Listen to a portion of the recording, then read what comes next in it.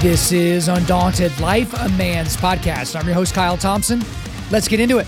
All right, guys, today we've got a special guest on the show. His name is Gabe WICKS. So he has been a part of the Nashville, Tennessee creative scene for over 25 years at this point. He's worked in film, video, and the publishing world. So he actually joined Thomas Nelson Publishing in 2002, and they were purchased by HarperCollins in 2011. And he's been the VP of Creative Services, their creative services group, for a very, very long time. And he spends most of his time on the audiobook side of things. So this guy produces around 900 audiobooks a year. And when we talked in this interview, just a few years ago, it was less than half of that, but audiobooks are absolutely exploding. And one of the books in one of the projects that we talked about is this right here. This is called Country Gospel. So you're actually seeing this. These are actually CDs in a case, but you can get the digital version as well.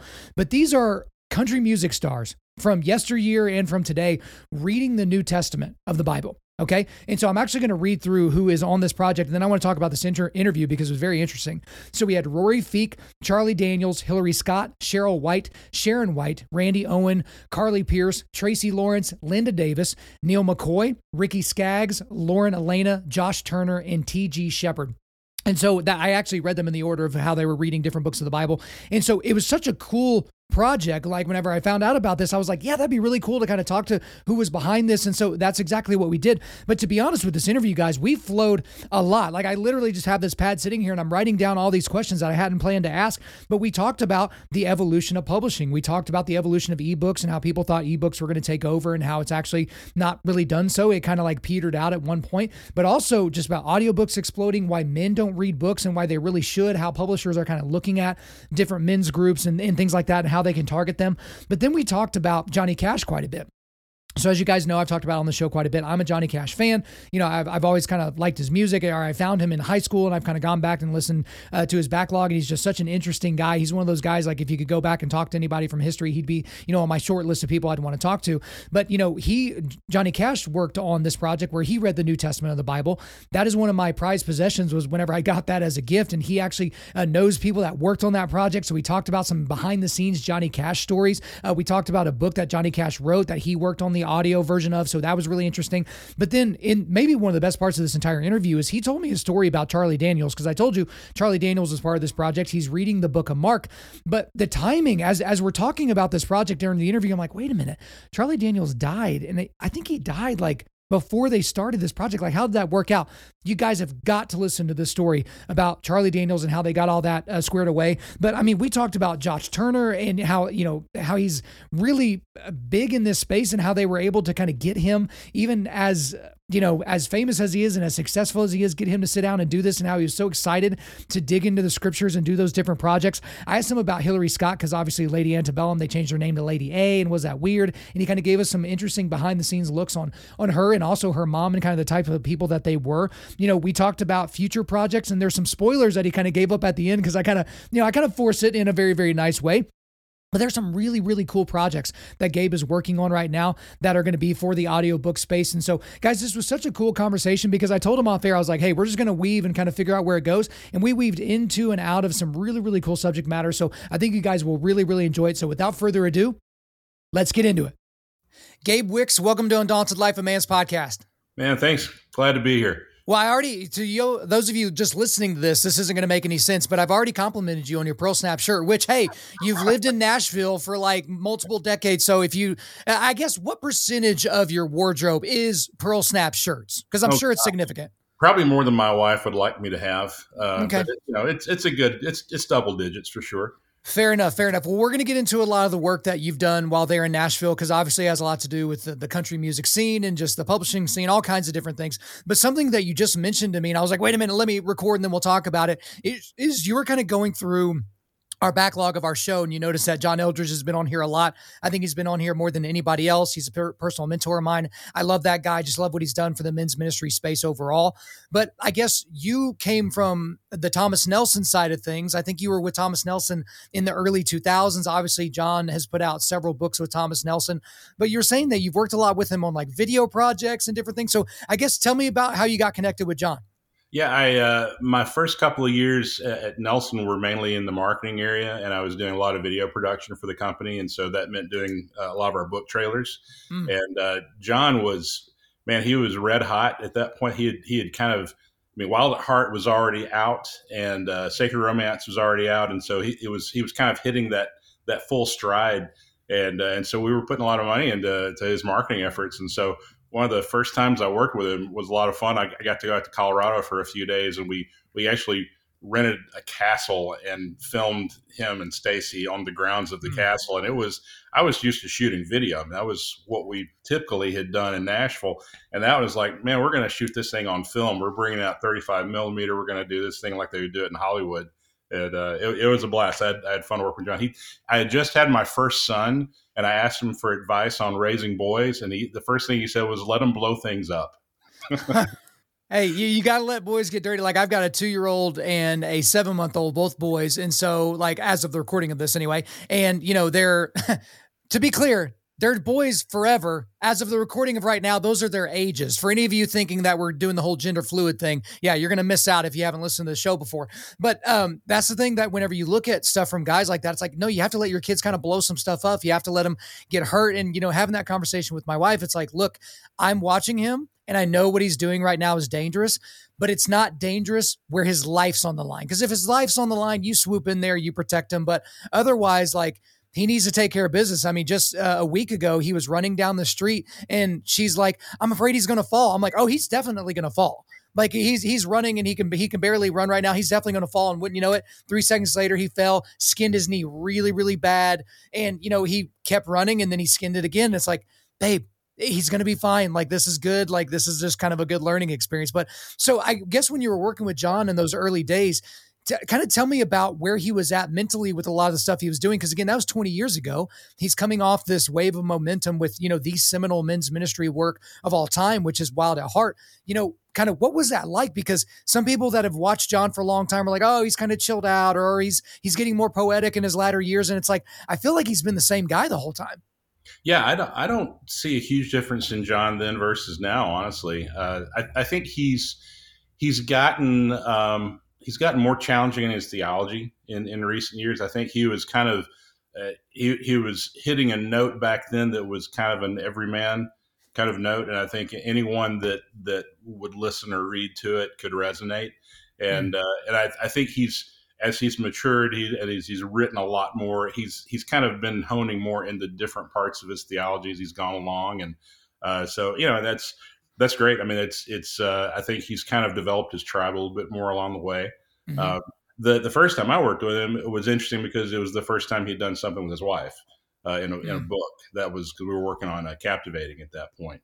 And I think everything he'd done, before that had all been very, very much, men's focused. And then all of a sudden, here's one that's got a lot more to do with couples. And it was fun to work with him alongside of her. Well, and there's an important point in there as well, Gabe, to where it's like, okay, if you're in the public eye for any length of time, and I mean, I started this podcast in 2017, and that's not nearly as long as, John Eldridge has been on the publishing scene. You're going to go back and look at things that you've written or that you've said and be like, like you may just disagree with him, or you may be like, what a stupid way to say that. Like you would say it so much better now, but like, it's always good to kind of give people an idea of like, okay, you can evolve on issues, you can kind of develop, and you can also own some of the things that you used to say that was like, yeah, that was just abjectly false. Or, hey, I disagree with what that looks like now. So, we went and dove right into some of the stuff you did in the publishing world, but let's kind of go back to the early 2000s. So you're with Thomas Nelson, that was eventually acquired by HarperCollins, but you've been in this creative film publishing space for a very, very long time. Most people listening to this don't work in that type of an industry. So I guess what drew you to that industry? And I guess what's kept you there? Because that's the other thing is most people nowadays have 15 different jobs in 5 different entire fields, and you've kind of stuck with this one. It's always evolved. And the minute I get bored with it, something changes about it, which has been great. But yeah, I think I've always been drawn to it. I got into video work in high school. It was something that I kind of did on the side. I grew up in this church that had a youth pastor who was kind of a frustrated director and producer, and he talked the church into investing in a studio and a bunch of gear. And so some of us that were kind of drawn to it got to spend a lot of time down there after school at nights working on video projects. And so I got a kind of deep baritone voice early on, and so he was like, "We need you for some voiceover stuff." So I started going into the studio and recording voiceover when I was like 15, 16, and then learned a little bit more about producing and got into it. And so that was, I never intended on doing it for a career. I went to school thinking I was going to teach, and that didn't happen. I ended up my first job out of grad school. I got sucked into a video production firm here in Nashville, and that kind of started the whole thing. So I did that for years, and then got into the publishing world through the same thing, then did video within the publishing world. And then about 2008, I started doing audiobooks for Thomas Nelson, along with some of the video. And then over time, that's grown to now audio is pretty much my main thing. I don't really do video so much anymore. I've got a team that works on it, but it's audio has kind of become the next great frontier. Okay, so let's talk a little bit. I do want to talk about kind of this audiobook revolution, as it were, but I do want to talk about just the evolution of the publishing industry from the early 2000s to now. So let's just look at this last couple of decades, because everyone talks about news. It's like, okay, you used to go to the newsstand on the corner to buy USA Today or New York Times or Wall Street Journal or something like that. And now you can get that online, or you can just get the free stuff on Twitter or whatever. And I know publishing has had to really adjust how they've basically presented their product to the market, because especially now, people used to get their, entertainment from opening up a book and reading it. And now we have 15 different streaming services on our Roku, and we can just click on one and we can watch 7 seasons of some show. And that's our entertainment now. And like, it seems so slow and old school to just sit down and open up a book. So talk to me a little bit about what you've seen, because that's what I've seen from the outside, kind of being a youngin' in this whole deal. But what have you seen from your end? Yeah, it's I'm a real skeptic about a lot of these kind of things. And I remember sitting in a meeting in about 1999, my first publishing job, and listening to a guy talking about ebooks.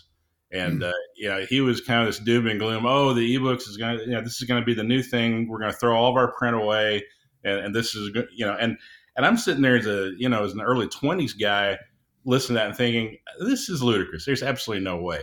And that that's ended up being true to some extent. I mean, ebooks have been a thing, but it kind of hit a plateau and never really grew above that. Mm-hmm.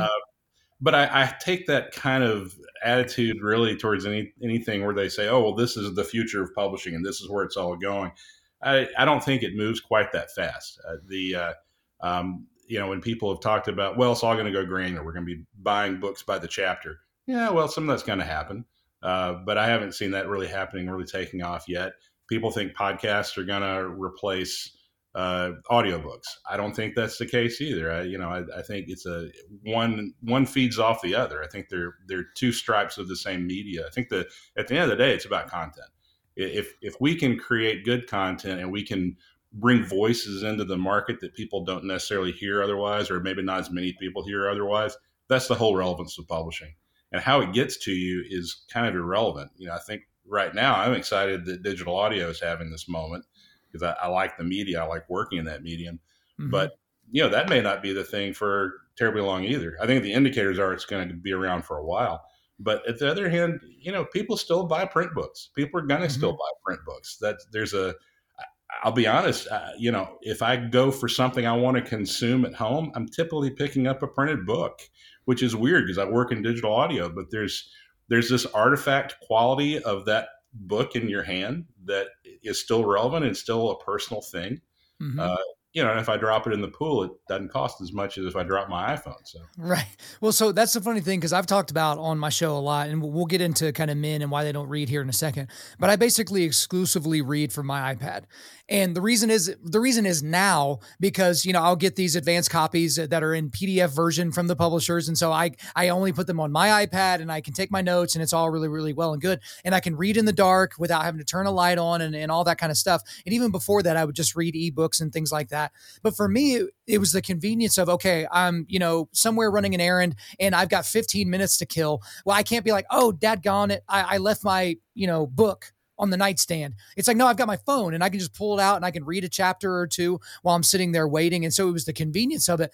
But man, there are so many people that they want the not tactical, I guess that would be tactile, like feeling the book in their hand. They want to feel the pages. My wife, I don't know what you would call this. She's like a paper file. Like she loves different types of paper and the weights and the texture and all that. Like we can't just buy Christmas cards. We have to buy Christmas cards with this weight of paper, with this type of finish and blah, blah, and all that.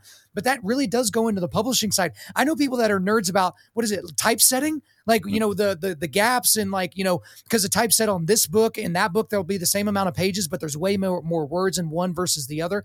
That's where I kind of feel like that we are with this whole thing is like, okay, if you like the convenience of the e-thing and having all your books in one place, great, you've got that. But if you want to have tomes and tomes all around you and you want to be surrounded by books, you can do that as well. Now, no one's going to want to help you when you move, right? Because they're going to be looking at all those boxes of books and be like, screw you, you can do that on your own.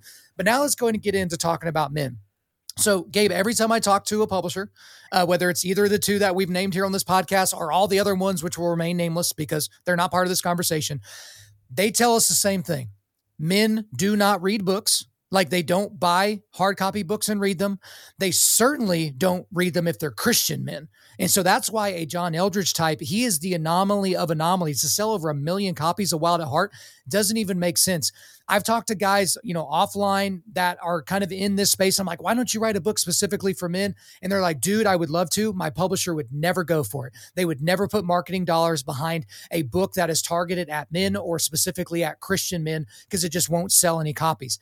What's your read of that? Because obviously you're in the audiobook space, and I know a ton of men do audiobooks because when they're on the work site or when they're on the road, that's a way that they can like get a lot of content in. That's why men listen to so many podcasts. That's why men, consume so many audiobooks. But again, that's just what I've seen on my side. I don't do this professionally. What have you seen? What's your read on it? Yeah, I think there's an interesting, kind of conundrum about this because we're still publishing more men than women. I mean, if you look at our front list catalog, it's going to skew more male, and yet we're very cognizant of the fact that the majority of the consumers are female. Yeah, and it's been that way as long as I've been in this business. That's the stat I've heard every year I've been in it. And a lot of times you talk about John's books. There's plenty of evidence that a lot of those books were bought by women for men. Right. And, right. And we know for sure that's a big, like Bible publishing is a big part of what Harper is about. Bibles are almost exclusively bought by women, and Bibles are predominantly bought as gifts for somebody else. And there's still an awful lot of that happens every year. It's a huge part of our publishing, work that we do. But yeah, it's funny. I think that, and this is just anecdotal, but I can tell you among my male friends, I feel like we buy occasional books. We're given a lot more books, and we probably go after a lot more content, ourselves that is not something we have to, be given or that we have to go buy ourselves. I think a lot of us are going online for content or listening to podcasts or listening to radio or listening to satellite, and we're going after our content that way instead of necessarily picking up a book unless someone hands it to us. Yeah, I would say as well with that is, again, men connect shoulder to shoulder, women connect eye to eye. That's kind of typical. And so you can also be in yourself when you're in a book. Like you can kind of look at yourself and you can put yourself into the story. Whereas men, if they're going to do that, it's probably going to be in a movie, like an action movie. They're going to see themselves in First Blood. They're going to see themselves in The Incredible Hulk or whatever movie that they're watching. And maybe personality wise or wiring wise, you don't see that as much with women. But I guess what I would ask, and I know you've asked yourself this question. I know you've been part of meetings that this question has been asked, but how can we get more men into actually reading books? Because I heard a great quote from a friend of mine years ago. It's like, there's two types of people in this world. There are guys that read, and then there are morons. And like, that's just kind of where it is. Like I talk to these men who they haven't read a single book since high school, right? They didn't read any of their books in college. They haven't picked up a single book, and they always blame, oh, I'm working or I've got family. But for the most part, it's like, they'd rather play video games. They'd rather, binge Netflix. They'd rather look at porn and masturbate. They'd rather do something else and then to feed their brains. And I'm talking not just with fiction, just with, stories that are just for entertainment. I'm talking about nonfiction, like real world, anything, theology or history or any type of entertainment in the nonfiction world. What can we do to convince more guys, hey, this is certainly worth your time? Yeah, you're hitting something that's near and dear to me there. I think it starts young. I think it probably starts in high school, and I started getting into this idea of wanting to teach because I wanted to teach. I wanted to teach literature, and I didn't kind of get that idea until I went to college. And the reason was, in college, for the first time, I was reading things I wanted to read.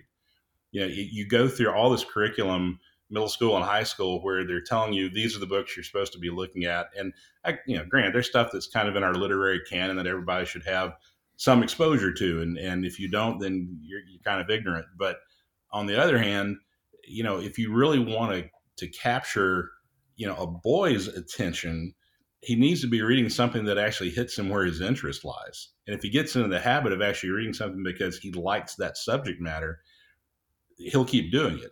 I've got my 18-year-old is not a reader, and I part of that is that it's just his way he's wired to some extent. But part of it too is I looked at the stuff he was reading growing up, and it was the standard assignments that you would expect in middle school and high school. And shame on me, I didn't do a great job of putting a bunch of books in front of him when he was younger, because he was more focused on other things, and I was trying to encourage that. His younger brother, who's about to be 10, loves to read, and I think part of it is because, I'll give my wife credit, she was a lot more instrumental in making sure there were books around that were things in his interest areas. And so he started picking those up. And, after a couple of years of that, it became a habit with him. And he'll still gripe if we try to make him read. Yeah. It's you can't say, all right, you've got 30 minutes of reading time now. But if you have it around him and it's something that the cover screams, this is something that you like already, he'll pick it up and want to go through it. And I don't think schools do that. I think there's no freedom in what kids are told they have to read right now. One thing that I think is interesting as well, and that's a great word for dads, especially, to make sure that there are those books around. But part of it is modeling as well. Like if you're not good with your money, if you're out of shape, if you don't read and you want your kids to do all those different things, your excuse can't be, do as I say, not as I do. Like eventually that's going to kind of run its course. So dads, they need to see you reading. They need to see you digging into things. You need to read the books with them. Right. And y'all can talk about it together. You make yourself so available to your son in a very interesting way whenever you can lay bare your opinions about a classic novel or about something that's specific to their interest. But I would say as well, with a lot of dads out there, with a lot of people that don't like to read, I think they feel like the juice isn't worth the squeeze. That's why we put a book list on our website. It's the 100 books every modern Christian man should read list. Okay.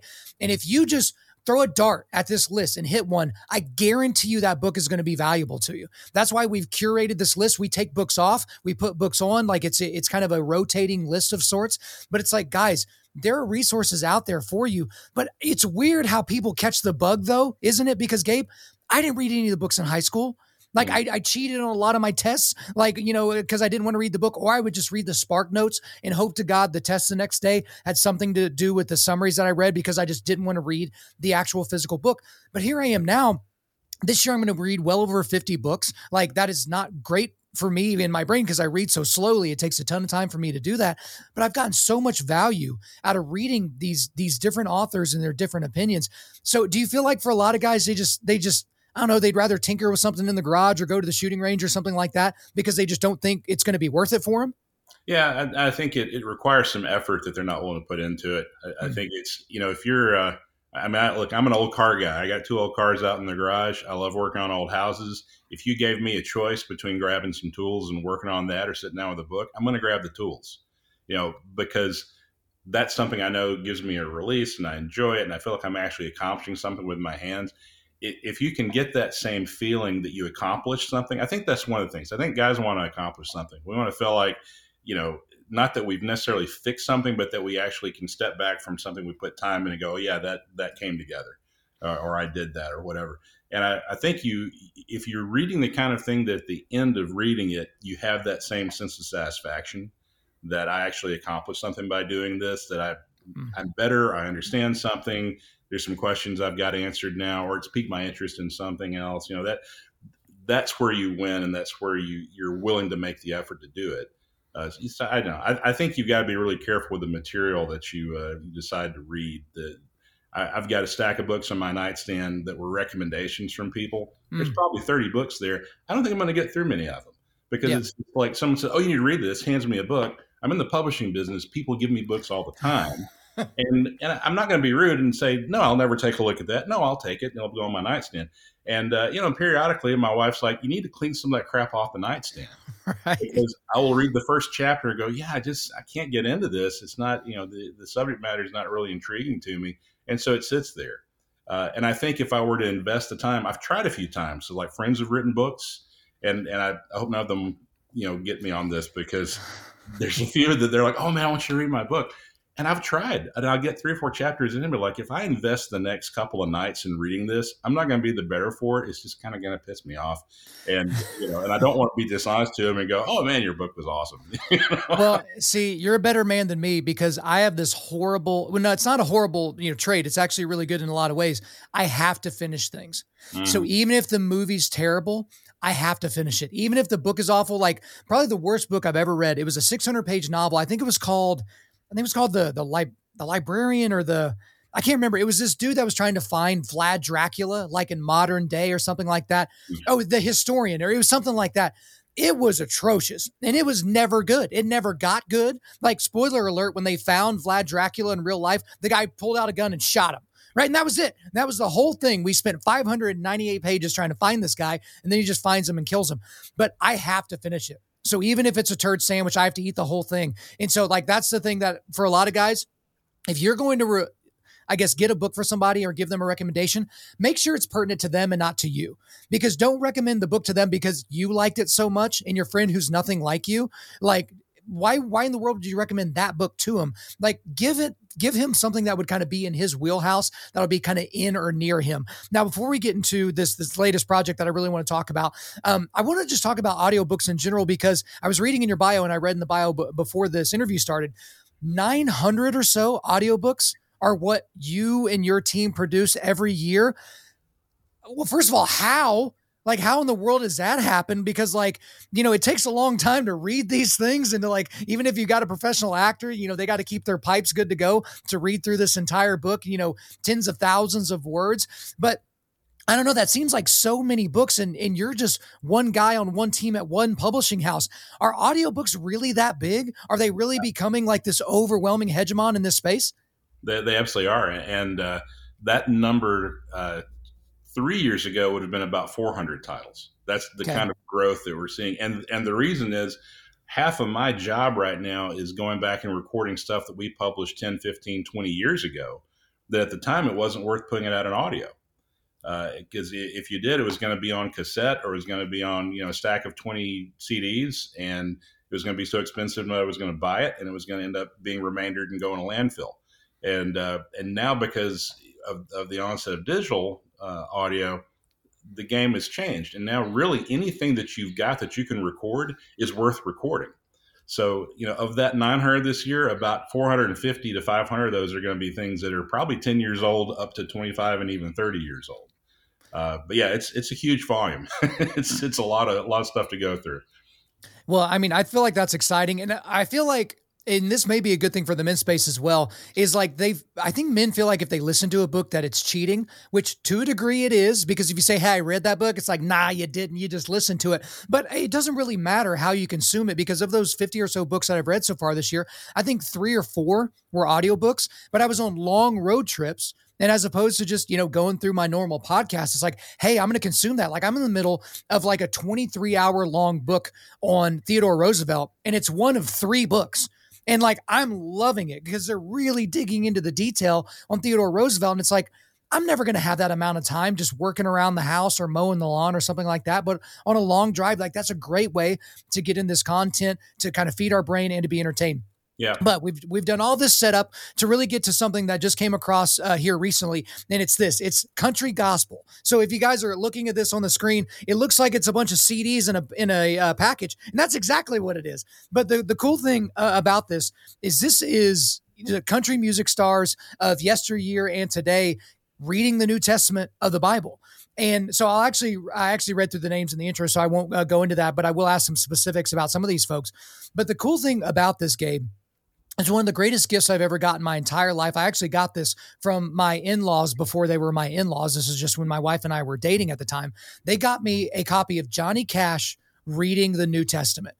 And I'm still kind of obsessed with Johnny Cash, but especially at that time, I was very obsessed with it. This is where before streaming and YouTube and all that. And so, it was the box set and it was expensive. And I was like, oh my gosh, I don't know if I'll ever be able to afford this thing. And then they got it for me for Christmas.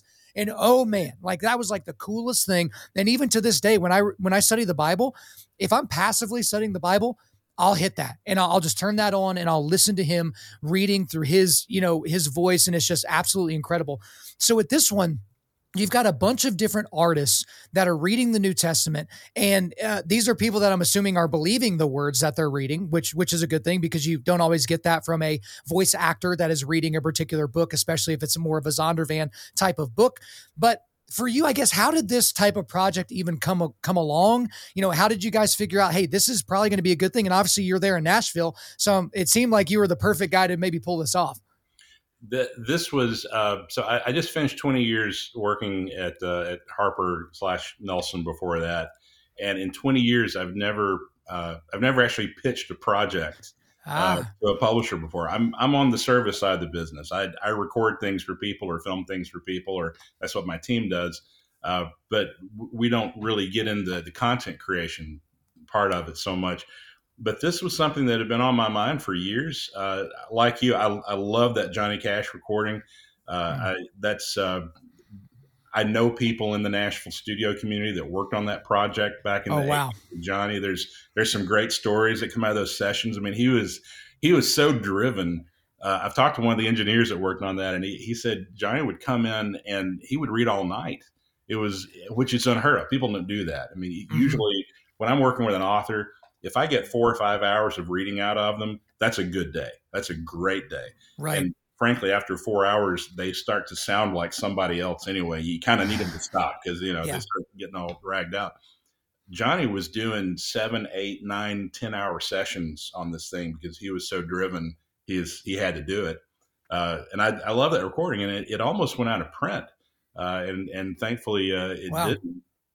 But back in 2004, I had a chance to talk to the Bible publisher about, hey, let's not let that thing go out of print. Let's digitize it and try to get it out in digital audio, which was very new at that point. And that worked. And so that's one of those things that's been kind of a perennial seller in our back catalog. And it's always struck me that, we've got so many great contacts in country music. Why don't we do this again? And so I approached the Zondervan publisher, Melinda Balma, a friend of mine, and I said, if I'm just thinking, spitballing here, I can come up with 15 names of country artists that we've worked with in different contexts, whether it's promotion or we've done their book or whatever. I bet if we went back and talked to them about reading the audio Bible, some of them would go for it. And she loved the idea and said, okay, go pursue it, see who you can get. And so that's kind of how it started. It was really who have we already worked with, who did we have a relationship with, and from there it snowballed. From there it was, I would be in the studio with one of the artists and we'd record, and at the end of it we'd be sitting around talking about things, and I'd say, hey, who else do you know that should be on this?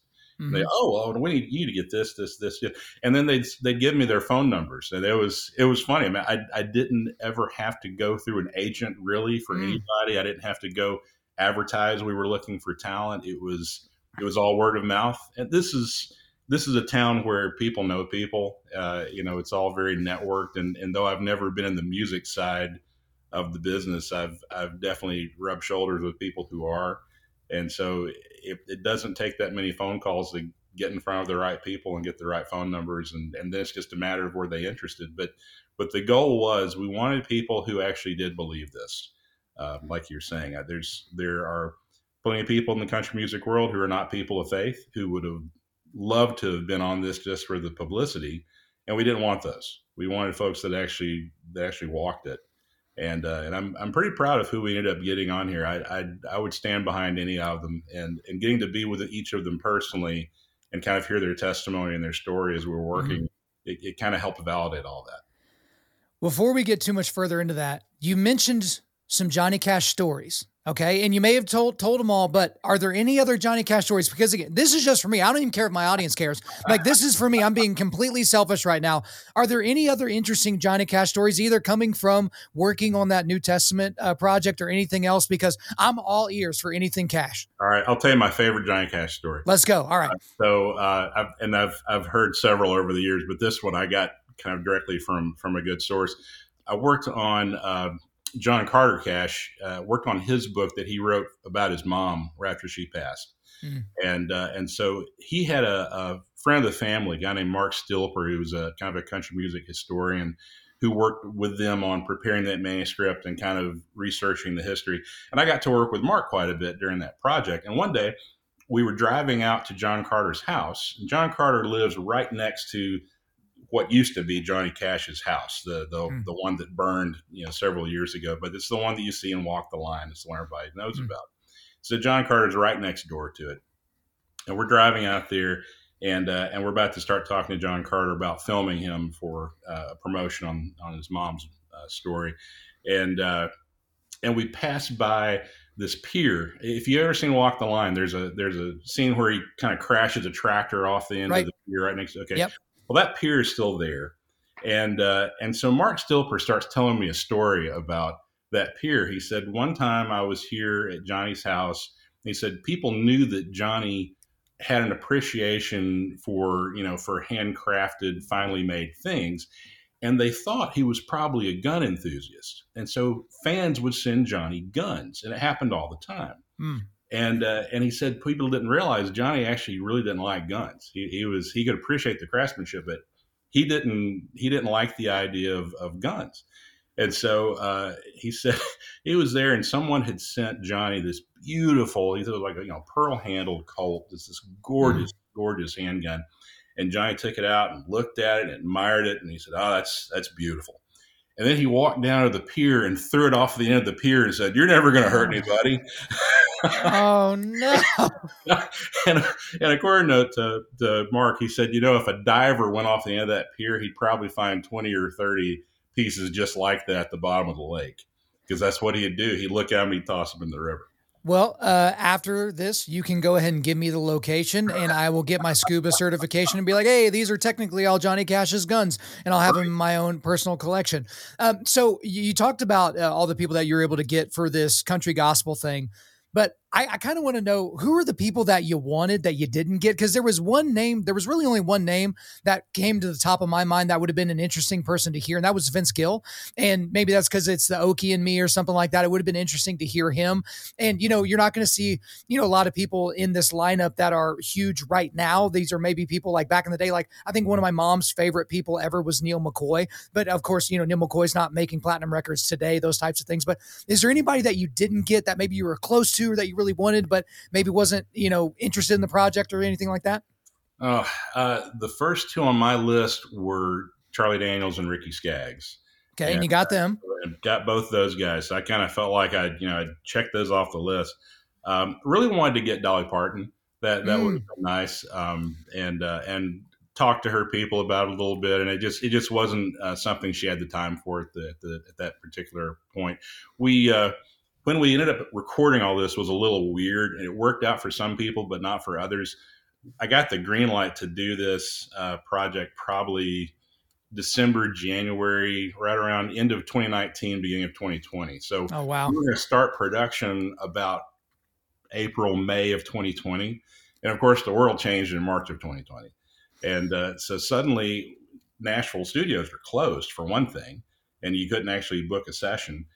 There are a few people that decided to open back up kind of into the spring, beginning of the summer. We started getting some sessions, but even then, it was really weird. It'd be like I'm in the control room and the engineer's 20 feet over here and everybody's masked up and the artist is over here in the sound booth, and the three of us will never be in the same space.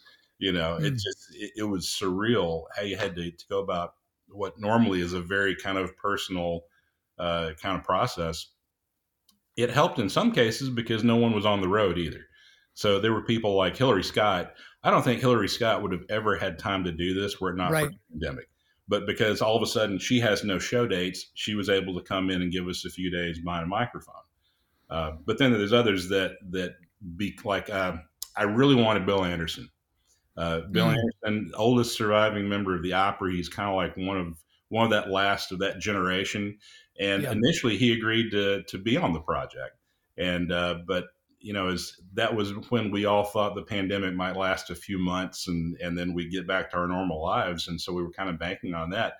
But as it drug on, about a year into it, he finally just said, "I just don't feel comfortable. I don't feel comfortable." He really was just kind of holed up in his house, which I get, and Mm. we'd already lost a number of people in country music at that point. So yeah, there was a disappointment I didn't get him, but it actually worked out because he was going to read the Book of Revelation and kind of wrap up the whole thing. Hmm. And I'd already gotten T.G. Shepherd on board, but he was going to read something else earlier in the New Testament. And gosh, I had no idea how amazing T.G. Shepherd is as a narrator. The guy he has pipes that don't quit, and just a total joy to work with. And so when Bill bowed out of it, I called TG the next day and said, "Hey, would you like to come back in and read Revelation?" He said, "Oh yeah, I'd love to." And it worked out great. I mean, we still got someone who kind of represents an earlier generation of the music, but just knocked it out of the park with the delivery of it. Yeah, that's awesome. I have a question about a couple of people that you brought up, but the first one is Charlie Daniels. So obviously he's one of the larger profile people, obviously of this entire project. But he's not with us anymore. He passed away a while ago. But I guess my question is it haunting to hear Charlie read, because he reads the book of Mark? Mm-hmm. Is it haunting to hear him read that? Because I will say this, I became a Johnny Cash fan during the American recordings that he did, later on in his life. And then I went backwards, to the Sun recordings and kind of worked my way through. And I used to work for the guy that's I don't know if I can name this band, but anyway, he's been a longtime manager for this very, very big band out of Oklahoma City. And he owns like terabytes and terabytes and terabytes of music. And most of it's like in CD form, actually. And one day he just walks by my desk and he puts a stack. And these are not like with the actual cases. We're talking about the skinny cases, a stack of Johnny Cash albums on my desk, and says, "Have fun." And so I got to like really develop and read through his biographies and all that. And so I guess for whatever reason, whenever I listen to Johnny Cash reading the New Testament, it's not haunting. It's because I'm still so giddy about Johnny Cash, because I'm just a fan of his life and how crazy it was and how he became an ordained minister at one point. He actually wrote a novel about the Apostle Paul, called Man in White, which is fantastic, which I have a copy of downstairs in my library. But I produced the audio for that one. Listen to it. What's that? I produced the audiobook of that. You should listen to it. It's great. It's fantastic. We're going to go back to that. We're going to go back to that immediately. We're going to keep finding stuff to go into. So let's go back to Charlie Daniels, though. Like, for whatever reason, it feels funny hearing him read that, because there's almost this reverence, because he's just not here anymore. And again, that's a guy that kind of had a rough life in a lot of ways. And then, kind of he found Christ and all that. So does it feel that way for you since you actually worked with him on the project? Yeah, it makes me smile to listen to it. Charlie was the first person that I told the publisher we would be able to get because Okay. we'd done his book. I'd worked with him on some other promotional stuff. I'd worked with him a couple of times at that point.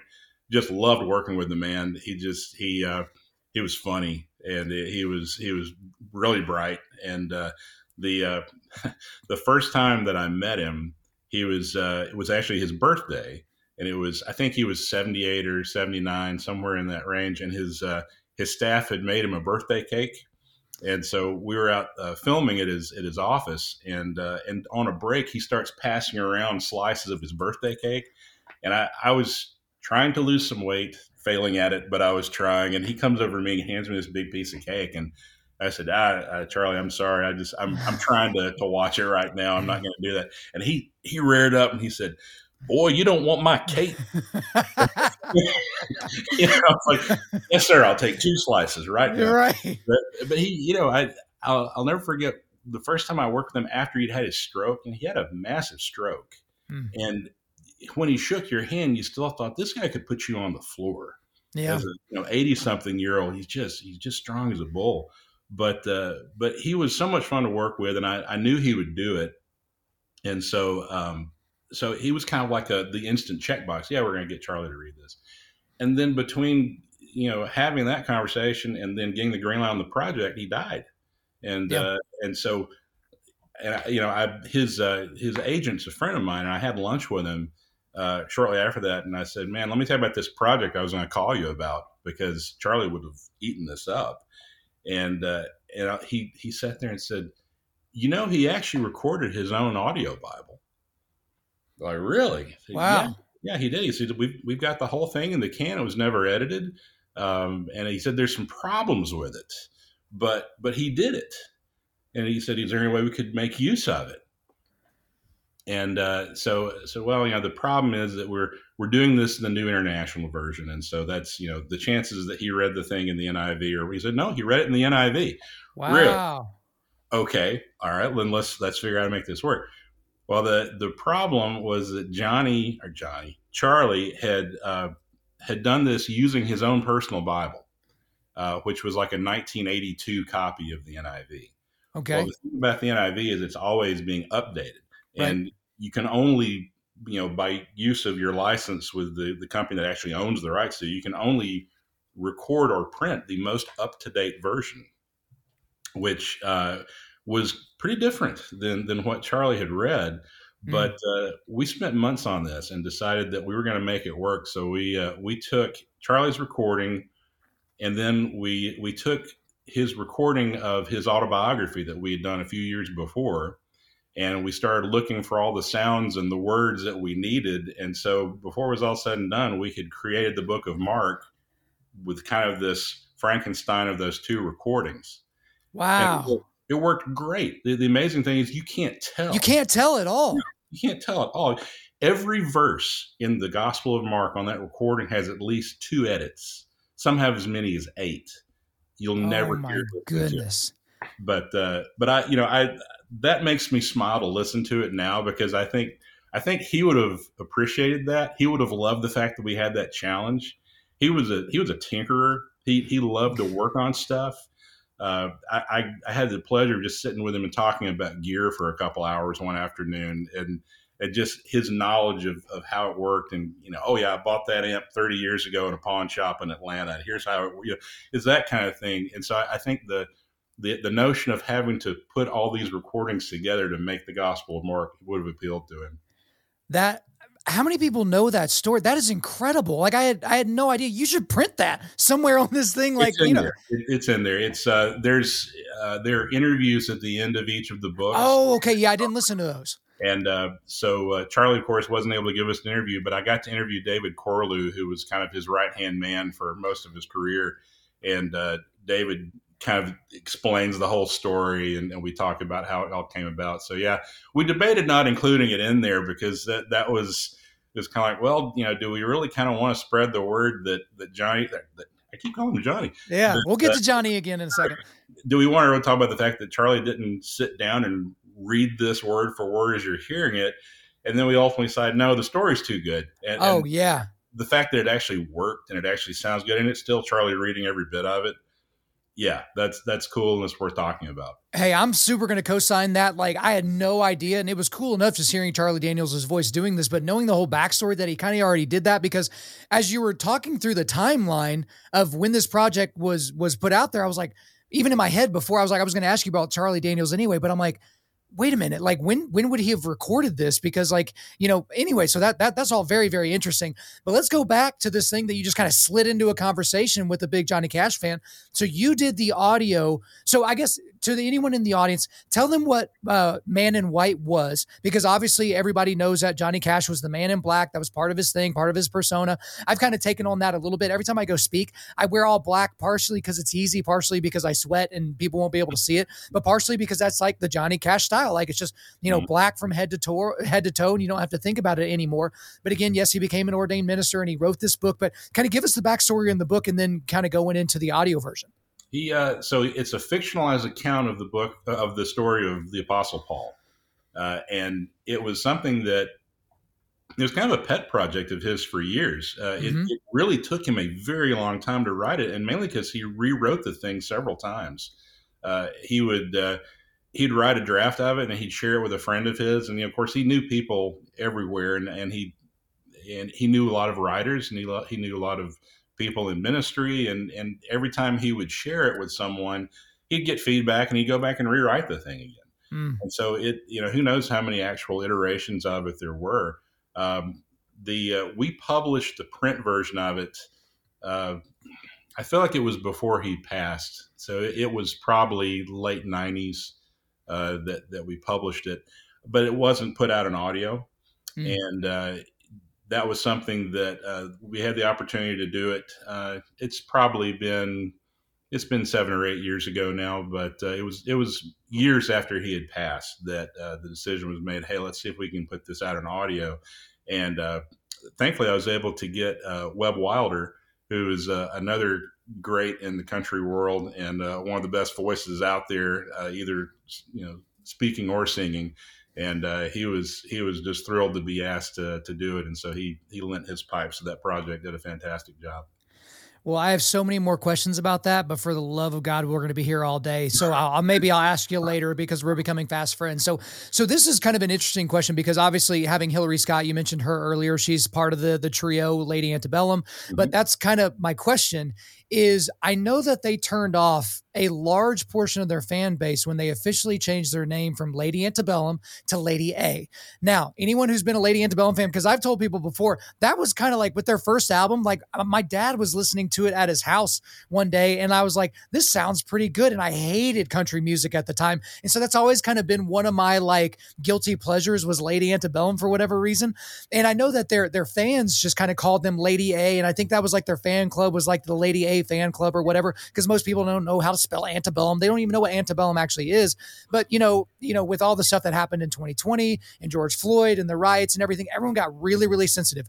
They weren't the Dixie Chicks anymore. They just became the Chicks, which is somehow not offensive. So we'll see how long that lasts. But then Lady Antebellum, they officially changed their name to Lady A. And I remember thinking to myself, what an unforced error. Like, I don't think anybody is thinking that those three artists and the rest of the band are playing at KKK rallies and they've got a bunch of neo-Nazis in the front row and skinheads in the back. Like, I thought it was an unforced error for them. And again, that was probably the label making those decisions. I doubt the band was sitting there like, oh my gosh, what do we need to do with our name that we picked from the beginning? But did that strike you as odd when that happened? Because, well, to be honest, the first time I saw her on here, I immediately thought, oh God, why'd they rename their band? That was like my first thought. It was just such a weird thing to me. So I just want to get your read on it.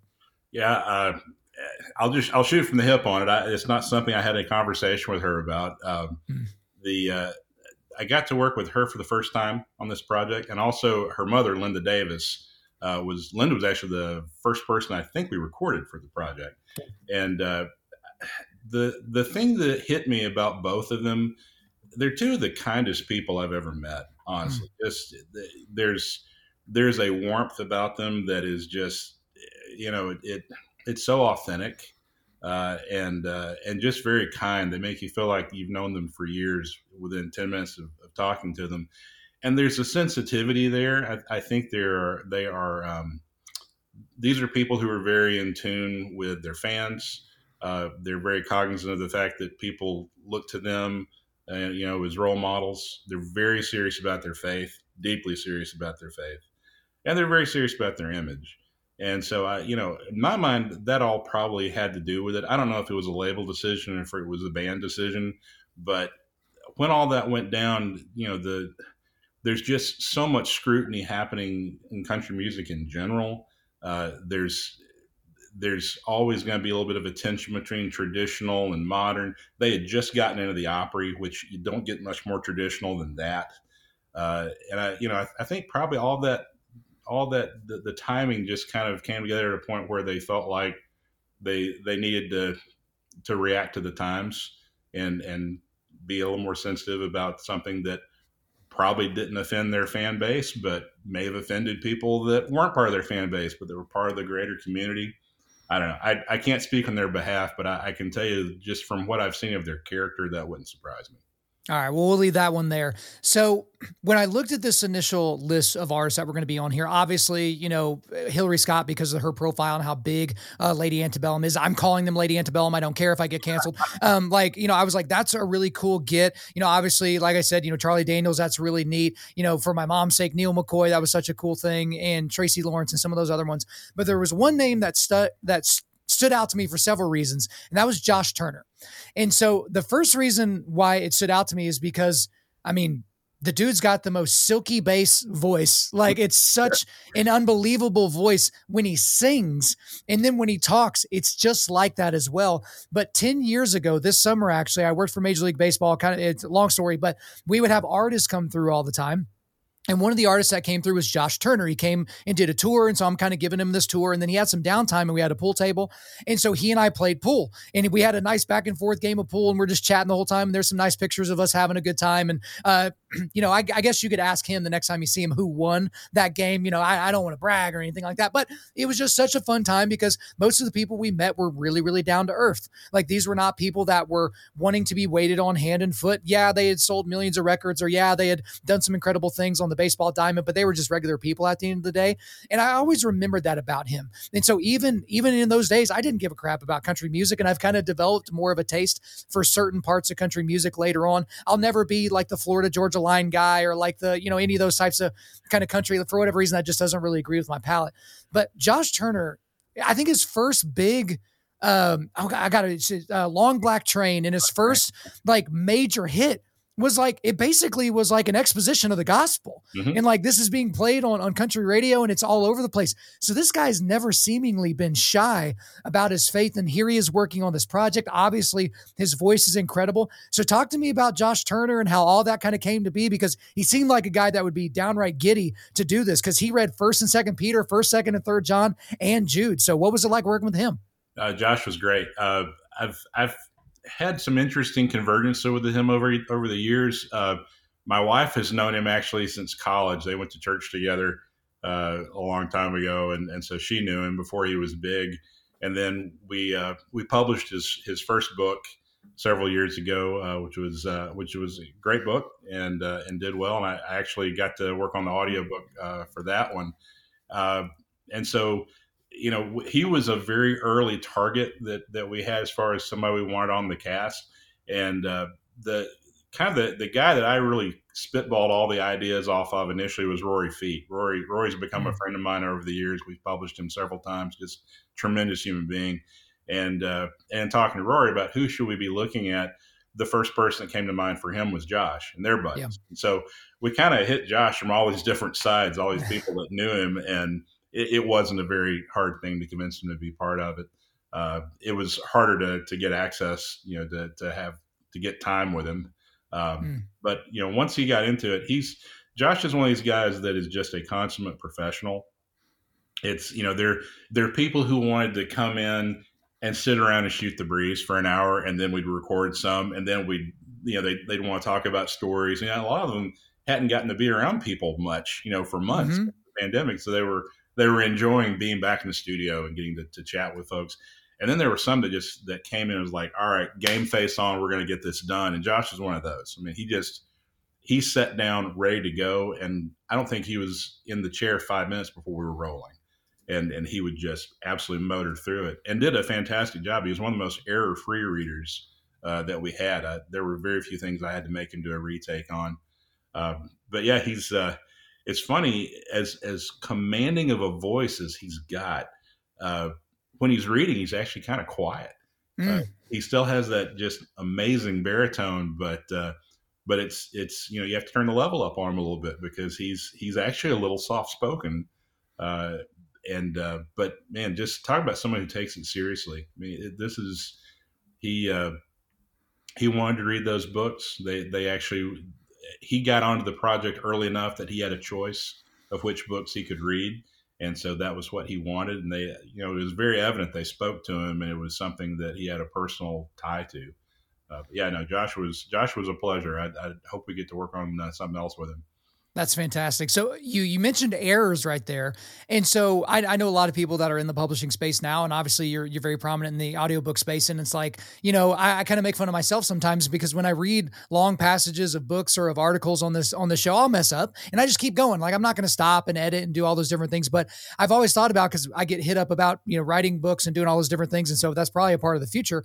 And like reading the audiobook myself, and my two main concerns, number one, I have kind of a weak voice. And so if I talk like this for very long, like this excited ginger anger voice thing, it kind of gives out after a little bit. I can't talk all day. And the second thing is like, gosh, you mess up at the end of a sentence and you had good momentum going into that sentence. So as a producer, how do you deal with that? And like, how, hesitant are you to tell this person who's literally giving you their time to do this project and all that, to be like, hey, excuse me, can we go back, 1 minute and do that? Like, take me through that whole process of how you deal with mess ups.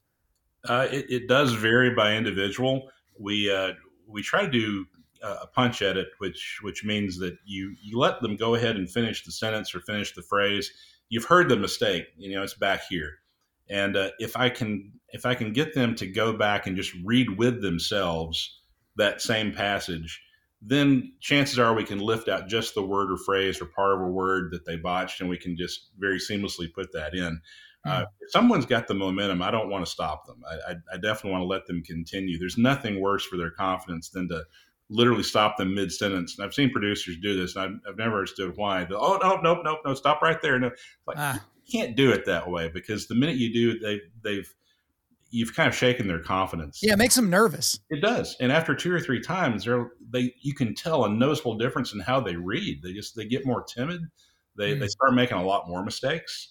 It's if you convince them they're screwing up while they're doing it, they'll deliver that to you, and it'll just get worse and worse. And I've had some that we had to abandon the project because they got 2 or 3 chapters in, and and they felt like they were doing such a poor job that they just said, "No, I can't keep doing this."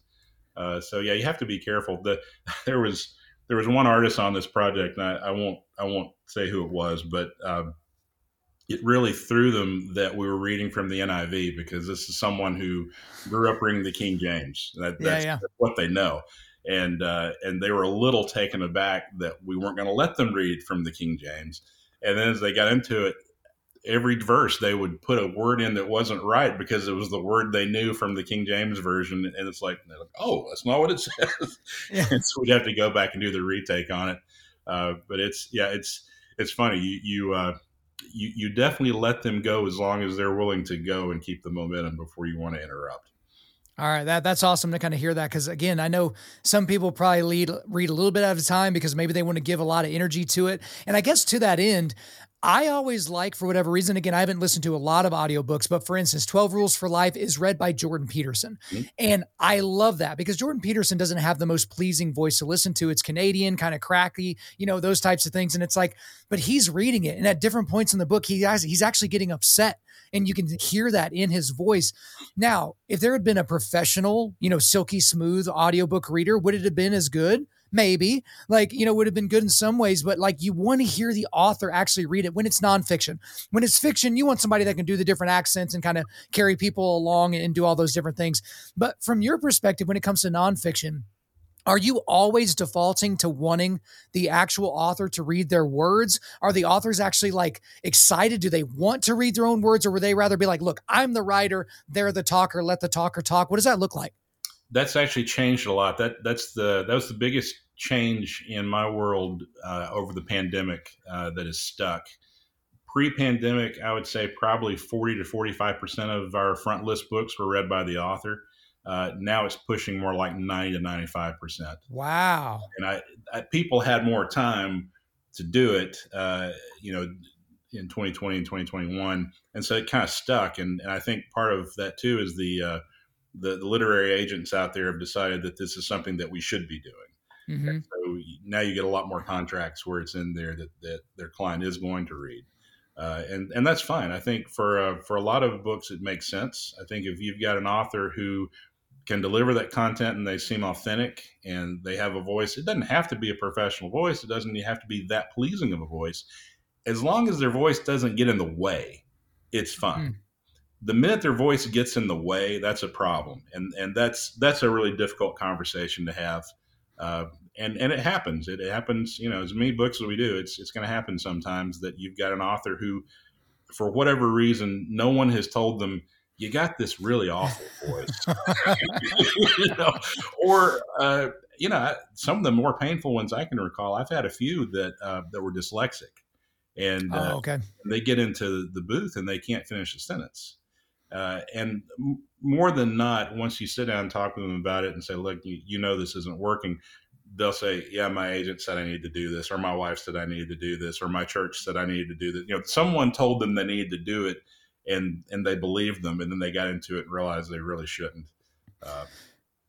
Yeah, I could see that being rough. That's always an awkward conversation to have when you kind of bring that up with somebody, but it's like, gosh, can we have some levels of self-awareness here? Like if the first time you ever hear that you can't sing is at your audition on American Idol, like that's a problem. That means you're surrounded by a bunch of people that hate you, that they let you go on this show and absolutely embarrass yourself. Well, we'll make this last question of the day because I know you got stuff going on the rest of the day today, but let's talk about future projects. What are some things that have got you really, really ginned up? Some things that are, in the offing maybe for 2023 or even beyond that. And I want spoilers, okay? I want you to tell us about stuff that may even get you in trouble. That's how far I want us to go. Because if you hung with us for this entire hour of the interview, let's get a payoff here.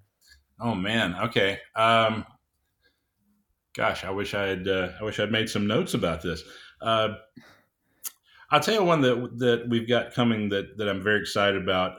If you're familiar with there's an English theologian named N.T. Wright. Of course, yeah. Wright is a fantastic writer, but no one ever really hears him, unless they see interviews. He's not the kind of guy that you get on an audiobook very often. Yeah, he has actually worked out his own translation of the New Testament, which is based on. It's based on good scholarship. But we just got through recording him doing that in the UK. It's fantastic. It's absolutely fantastic. So there's a spoiler there because it's not coming out for months. You can't even pre-order it till probably mid next year. But that one is going to be really, really good. We've got some authors who typically don't read their own that are getting more interested in getting in the studio. Max Lucado is our biggest author, has been for decades, and Max has, I think, only narrated 2 of his books in the past. But I know for sure he's going to do his next one, which is kind of exciting for us because we don't usually get to get him in the studio. So yeah, I'm trying to think of any dirt. I don't have any good dirt. You know what? I sprung that on you here at the end, right? I never give anybody my questions beforehand, but I'm literally just spitballing all these random questions. So we've got each other's emails, so you can just email me as you think of dirt and stuff like that. I will just know it, and I will just feel so satisfied that no one else does. To be like, yes, I know this information. But Gabe, I really appreciate all the access today, and you kind of letting us weave into and out of a bunch of different subjects. But that's all for me. Is there anything else you want to get off your chest? No, man, it's fun. I really appreciate the time, and get your listeners to go out there and buy that country gospel product. We really want that New Testament to get in a lot of fans. Absolutely, guys. That is going to be in the show notes, and on Amazon, you can get the digital version that you can download, or you can get it like this. I mean, to be honest with you, if this isn't in Cracker Barrel, this is like the most Cracker Barrel thing possible because you're literally buying it in CDs, and you got folks that love to listen to it on their CD players and all that. But Gabe Wicks, thank you so much for coming on Undaunted Life of Man's podcast. Pleasure. Thank you. There you go, guys. I hope you enjoyed my time with Gabe Wicks. But before I let you go, we are going to do a quick resilience boost. At Undaunted Life, our mission is equipping men to push back darkness with content that forges spiritual, mental, and physical resilience. So the only link I've got for you today, I've got a link to Country Gospel. That is the whole thing that we spent most of the interview talking about. But again, on Amazon, you can buy the audio version that comes through via like streaming or whatever that service is, or you can actually get the physical CD. So this might be a really cool gift for someone in your life that's maybe a little bit more old school. They really like the CD version or something like that. It's really, really a fantastic gift. Thank you guys so much for listening to the show. We do appreciate it. Wherever you're listening to this, please subscribe, rate, and leave us a positive 5-star review. If you want me to come speak live at your event or on your podcast, just shoot me an email to info@undaunted.life. That's info@undaunted.life. Follow us on Instagram and like us on Facebook, and check out our website for everything else, including how to donate to keep more content like this coming your way. Just go to www.undaunted.life. And as always, we want to thank the band August Burns Red for allowing us to use their music for our content. The music on this podcast is their song Cutting the Ties, which is off their 10th anniversary re-recording of their album Leveler. The links are in the description. I'm your host, Kyle Thompson. Remember, keep pushing back darkness, keep forging spiritual, mental, and physical resilience. Keep seeking the Lion of Judah.